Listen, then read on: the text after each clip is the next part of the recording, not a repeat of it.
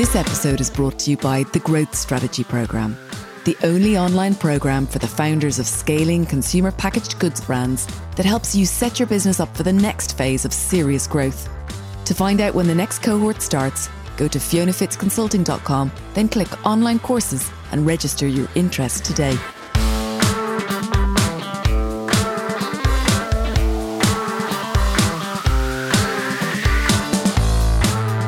Welcome to Brand Growth Heroes, the podcast that explores how insurgent brands in consumer goods categories are driving transformational growth.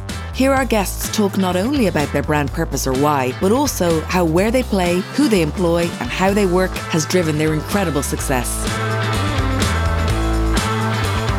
Have you ever asked yourself if you should try to become a cross-category brand, or whether you should just simply focus on one product format or category? And have you ever wished that you could afford to use the highest quality ingredients in your products, those that you imagined you'd be using when you set out on this journey, yet that you'd still be able to encourage millions of people to buy your products, even though they had to cost a lot more than the traditional alternatives? What about wishing that you could create a truly engaged tribe of followers, so passionate about what you're doing that they hang out with you in an online group, sharing recipes, hacks, and even, as a nice upside, buying more of your products?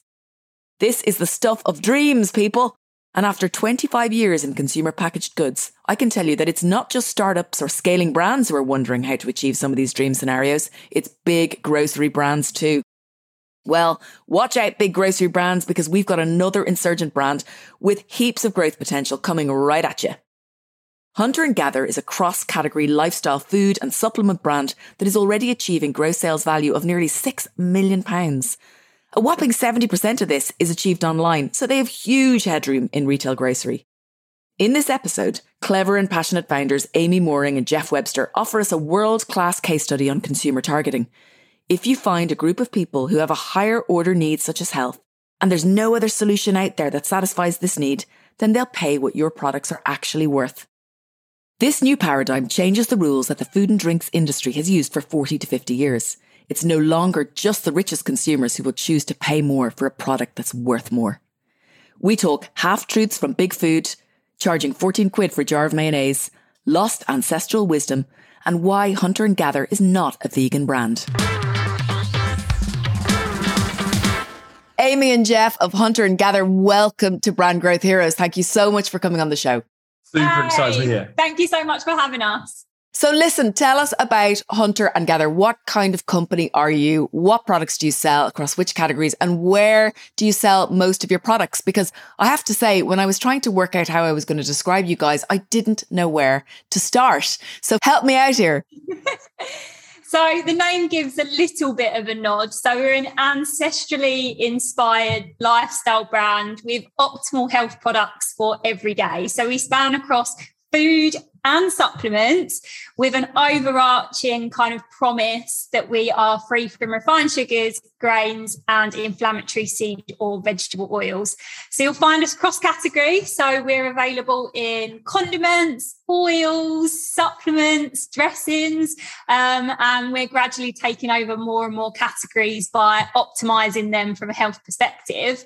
In terms of where we sell, we're an omni-channel business. So we are around 70% online, however, at the moment, but we do work in retail. We've got Ocado, Whole Foods Market, lots of health stores, farm shops even, and delis. So we're gradually spreading, but our kind of core sort of focus of the business is that e-commerce up to date. Okay, and your business is actually a lot bigger than I had imagined. What kind of figure can you share with us to give our listeners an idea of how big you are and how long it took you to get to that size? Yeah, so we started at the end of 2017, so October 2017. We were triple-digit growth for the first couple of years, and we're just about to finalise our financial year at the end of January, and we're in the kind of growth phase now, where in the next year we're targeting 5.5 million in GSV, and we've got strong growth ambitions to turn that into double-digit millions, so 10, 20 million in the next 2 to 3 years as well. So 5.5 million and 70% of that or so is online. I mean, that's a huge business. And how is that split online? Is it mainly D2C or Amazon or, when I say D2C, I mean your own business? How does that split? Yeah, for sure. So it's roughly 40% of that is on Amazon, and about 30 to 35% is D2C. So yeah, it's quite a rough split. And for the year ahead, we're hoping D2C is going to catch up with Amazon, and yeah, there'll be level pegging for the year to come.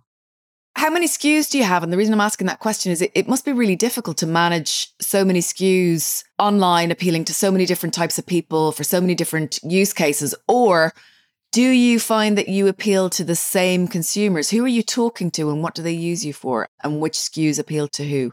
Sorry, that's a really roundabout way of asking the question, but you know where I'm coming from.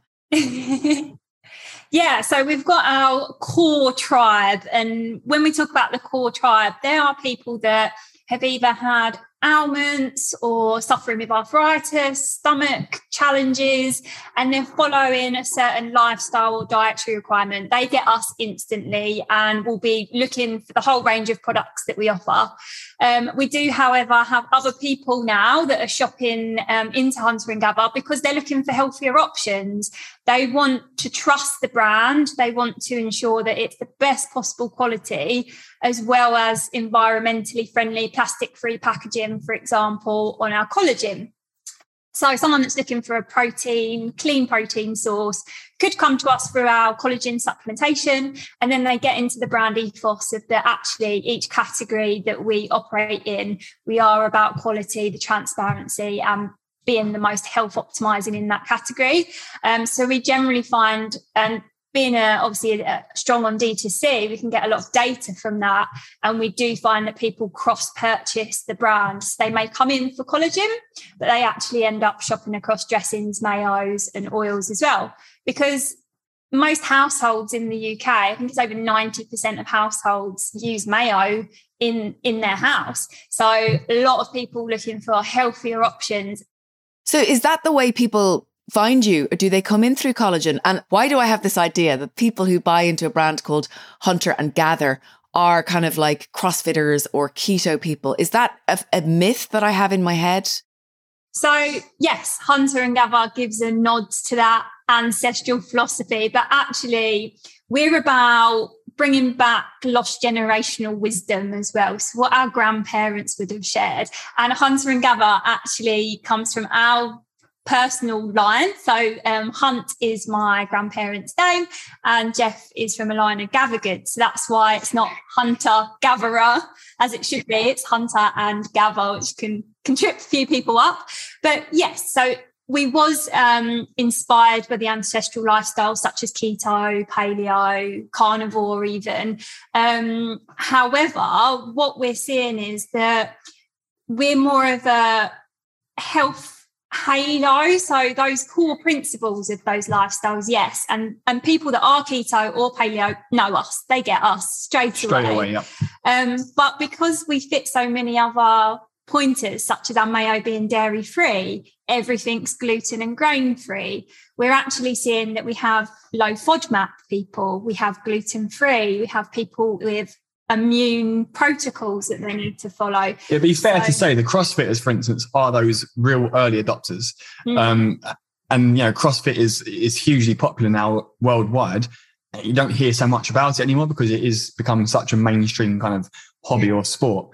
But yeah, it would be fair to say people that do CrossFit, keto, paleo, they automatically get us. And we benefited for 2 or 3 years of people just knowing the language we were speaking. But yeah, now we are reaching more of a mass market audience. So what I'm wondering is, when you started marketing this brand, did you look for people like you who were more looking for non-inflammatory, non-intolerance type stuff? Or was it the keto people and the CrossFitters? Who did you go out looking for when you started out? In short, like Jeff and I are from working class background. We started Hunter & Gather as a passion project for ourselves. We were our core consumer actually, and our needs weren't being met within the UK.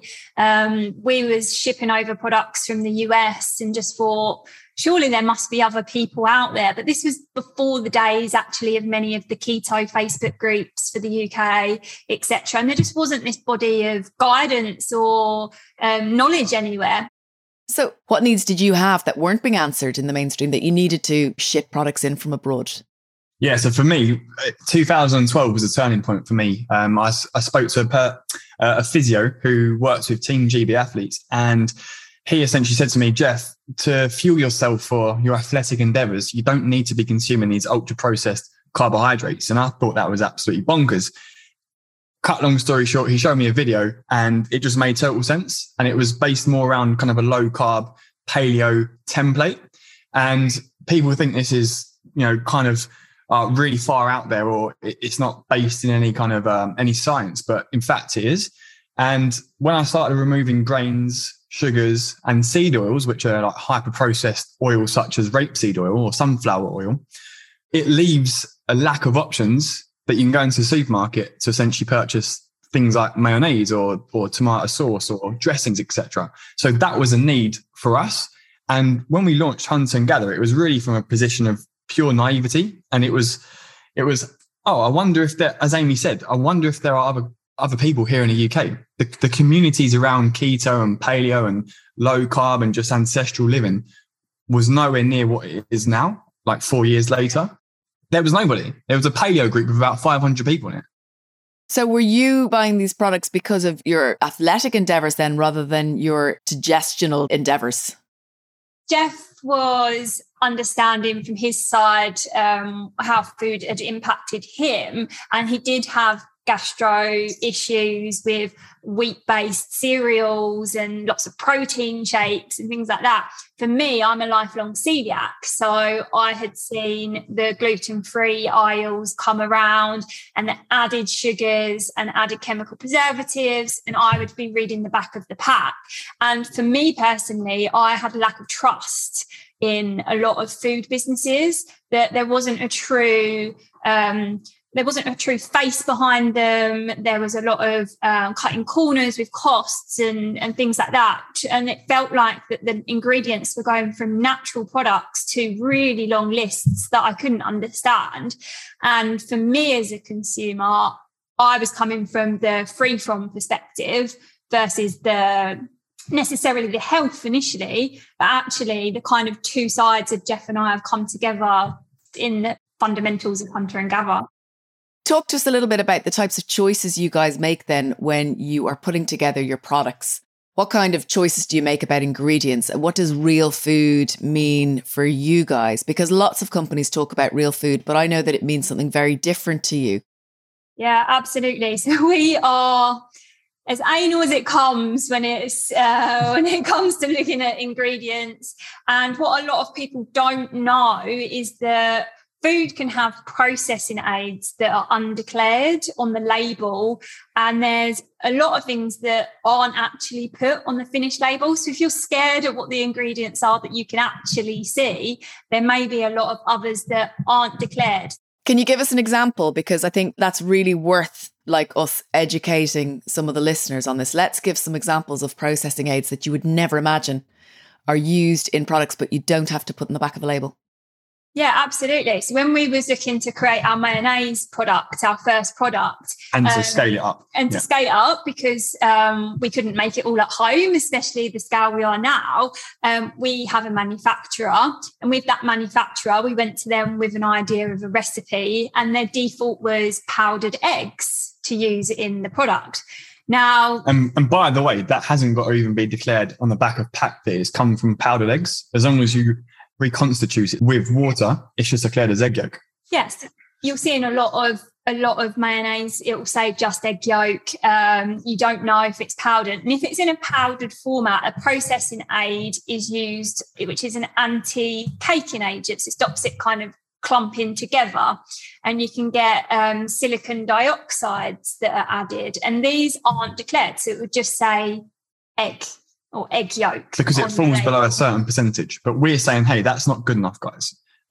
We want to be as transparent we want to be transparent. So let's not hide that sort of stuff. So we tasked our manufacturer of saying, hey, we want to be using free range liquid egg yolk from a single source in Cornwall. Like we're not willing to compromise on this. And we can see that it will scale up. This brand sell their range of eggs into supermarkets. This is possible.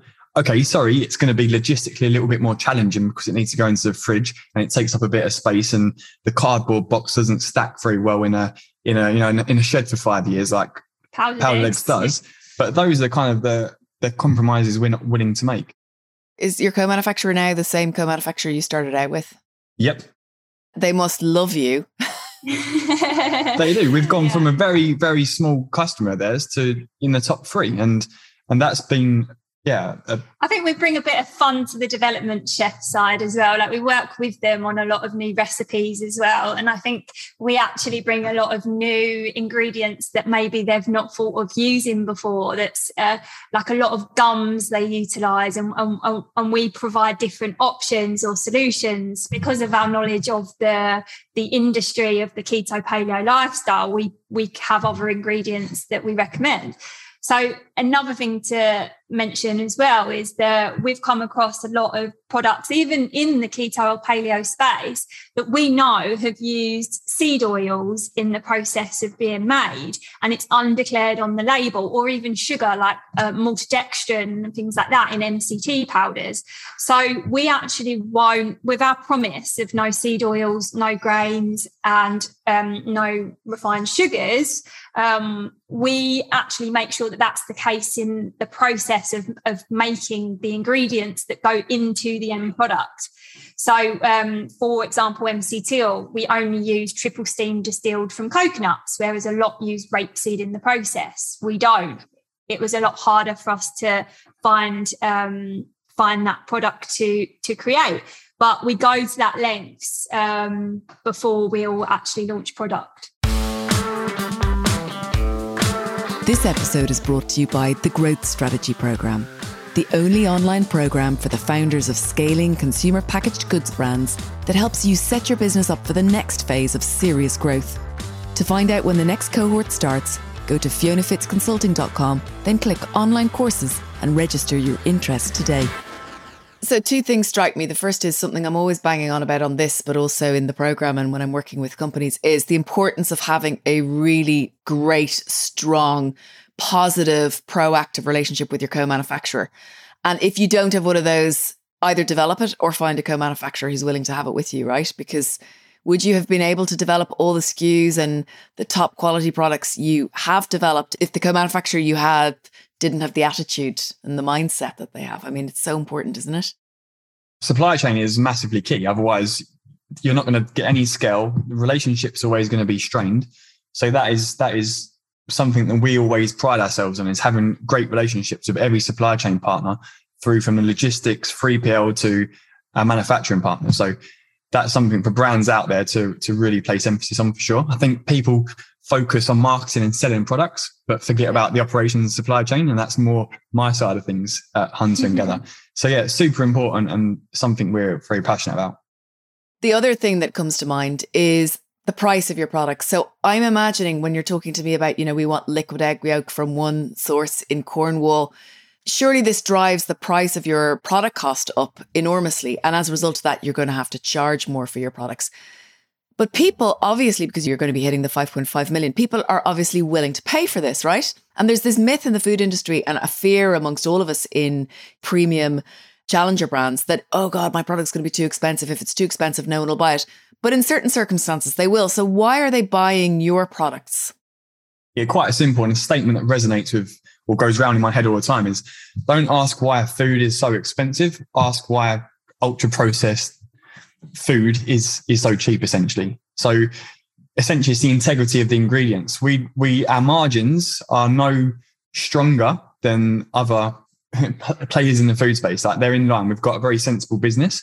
But consumers understand the integrity of the ingredients, the transparency. So for instance, on that egg point, it's actually quite interesting to note that the liquid egg yolk on a cost per unit basis isn't any more expensive.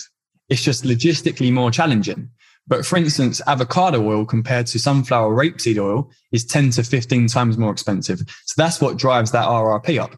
But consumers are happy to pay for it because they understand the negative health outcomes associated with things like rapeseed and sunflower oil.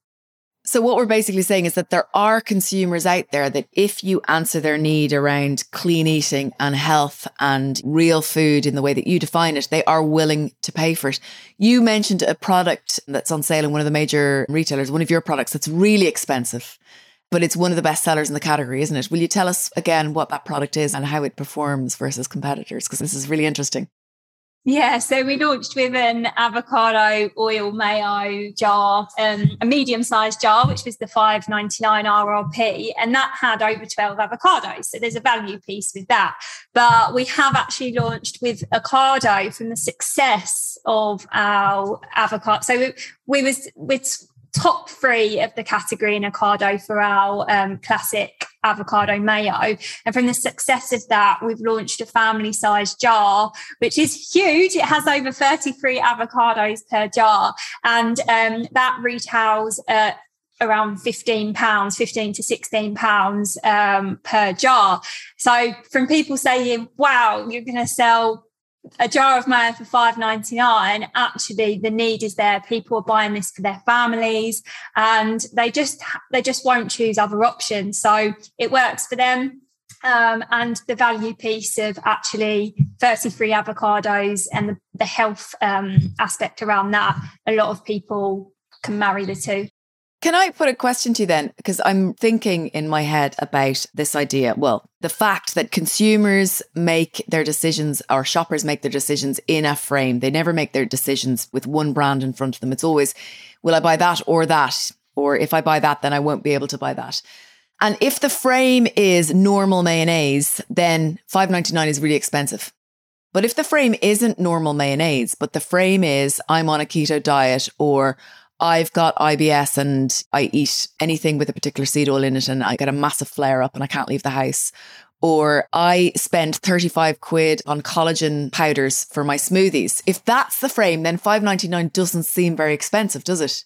So I'm thinking on the hop here, but actually the fact that you're hunter and gather, and the fact that you have all this clean eating, and the fact that your roots come from this kind of place of putting real food into your body, and it appeals to the keto people and the people with intolerances, is the frame just a totally different frame from the rest of the national brands? And that's why you can charge more.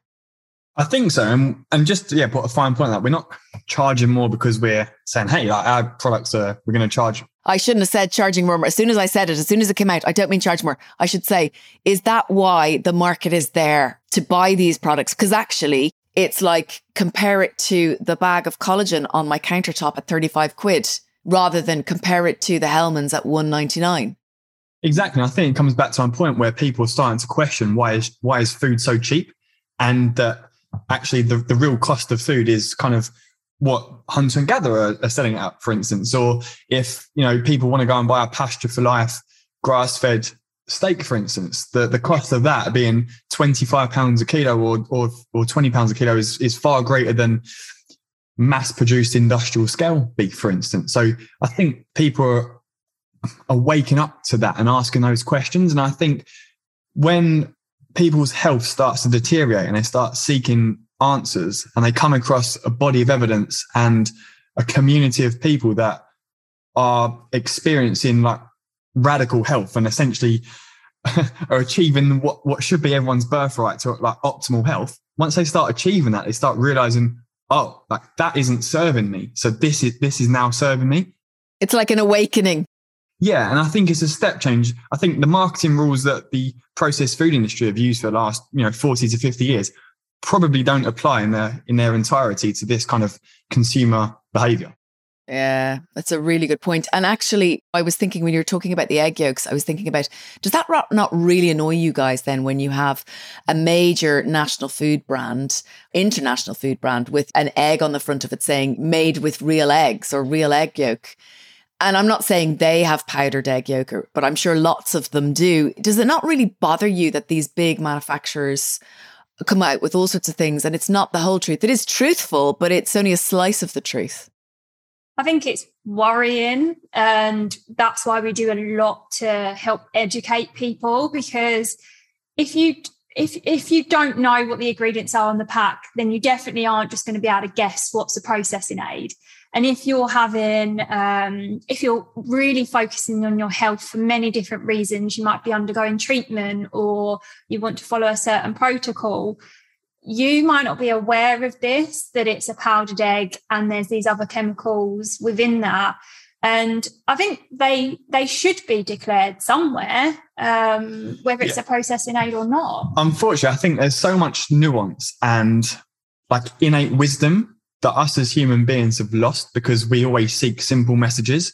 And I think like marketing, for instance, as I touched upon for the past 50 years, has reduced that innate wisdom to ask questions, and we just rely upon marketing departments. And I talk about how we've lost generational wisdom. We used to listen to our ancestors, to our grandmothers, to our grandparents, but we don't anymore. We pretty much rely on businesses to tell us what we should be doing.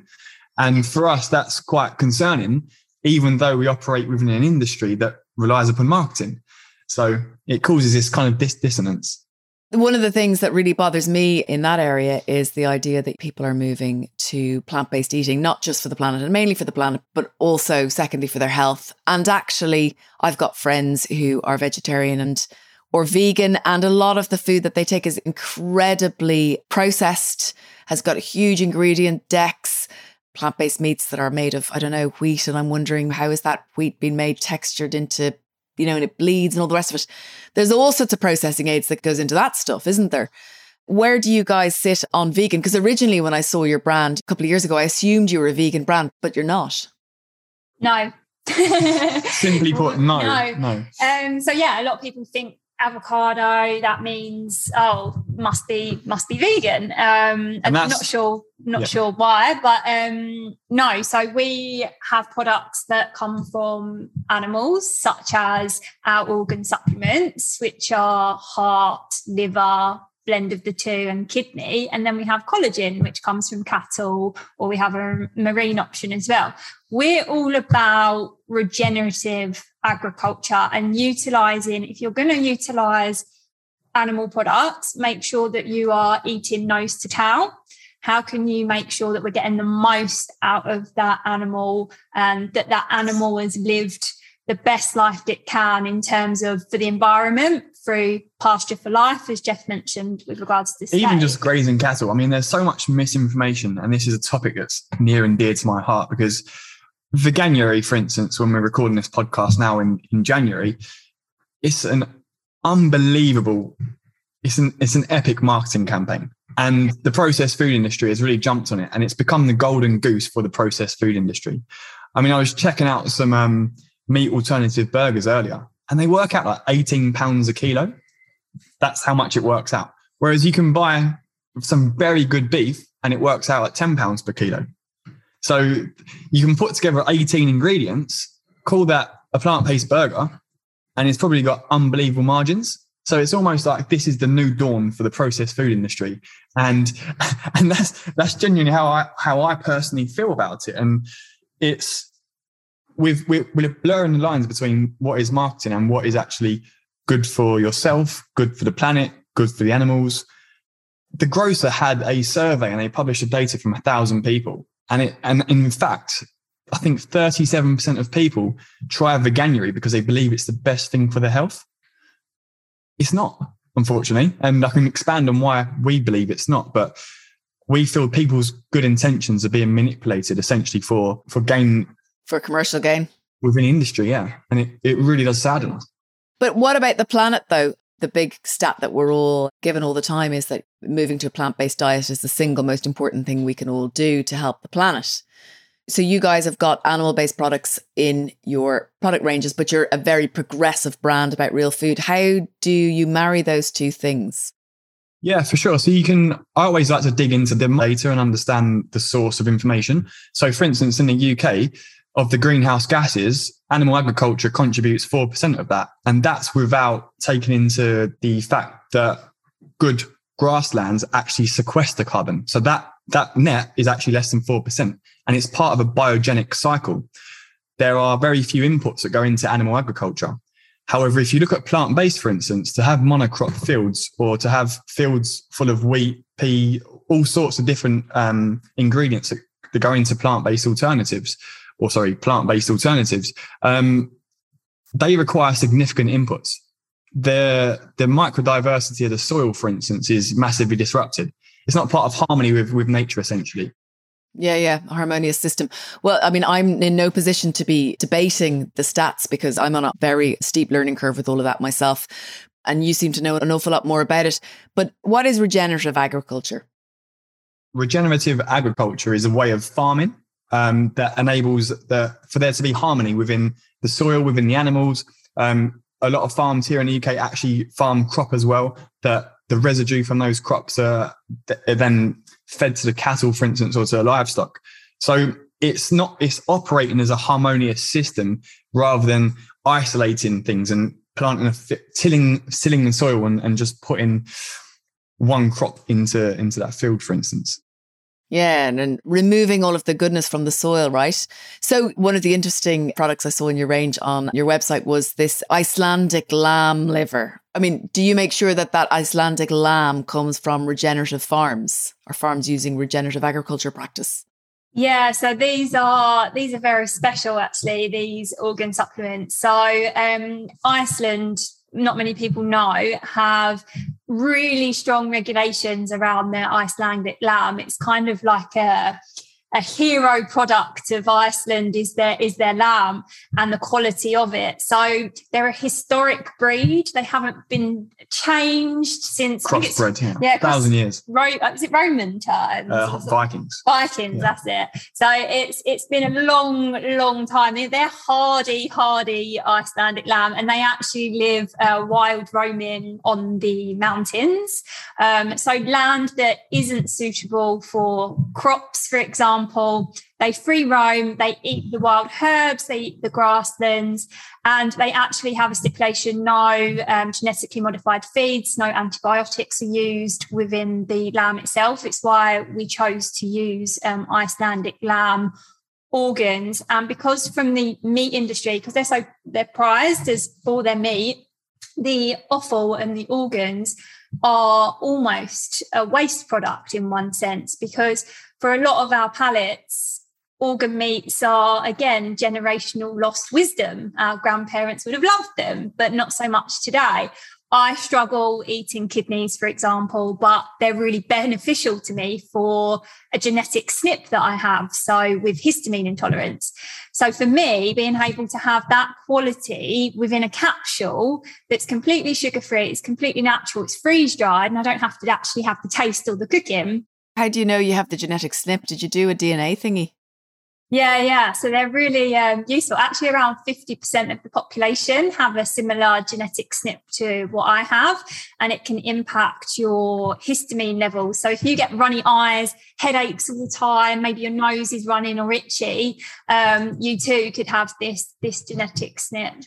I'm really interested in this. Did you test for a whole load of things, or did you just do for that SNP because of your celiac disease?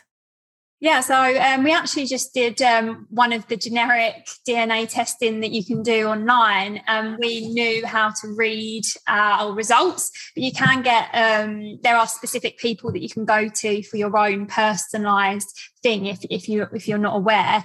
But it was a particular genetic SNP that we wanted to look into just from family history. And my mum gets streaming eyes sometimes, and we worked that out. And it was really useful to understand and how eating things like organ meats are really important. So you guys are kind of hacking your health really through food. Back in the day, when was it, like about 8 years ago, and the whole, maybe even 10 years ago, the whole bulletproof coffee, the coffee with the butter, and that was kind of the start of it, wasn't it, when people started getting into this? And now it's become much more mainstream, hasn't it? So you're 70% in, just to kind of swing back to the business structure, 70% online and 30% in retail, right? Are you pushing growth in that business in the coming 2 or 3 years? Is that going to be a major source of growth for you guys?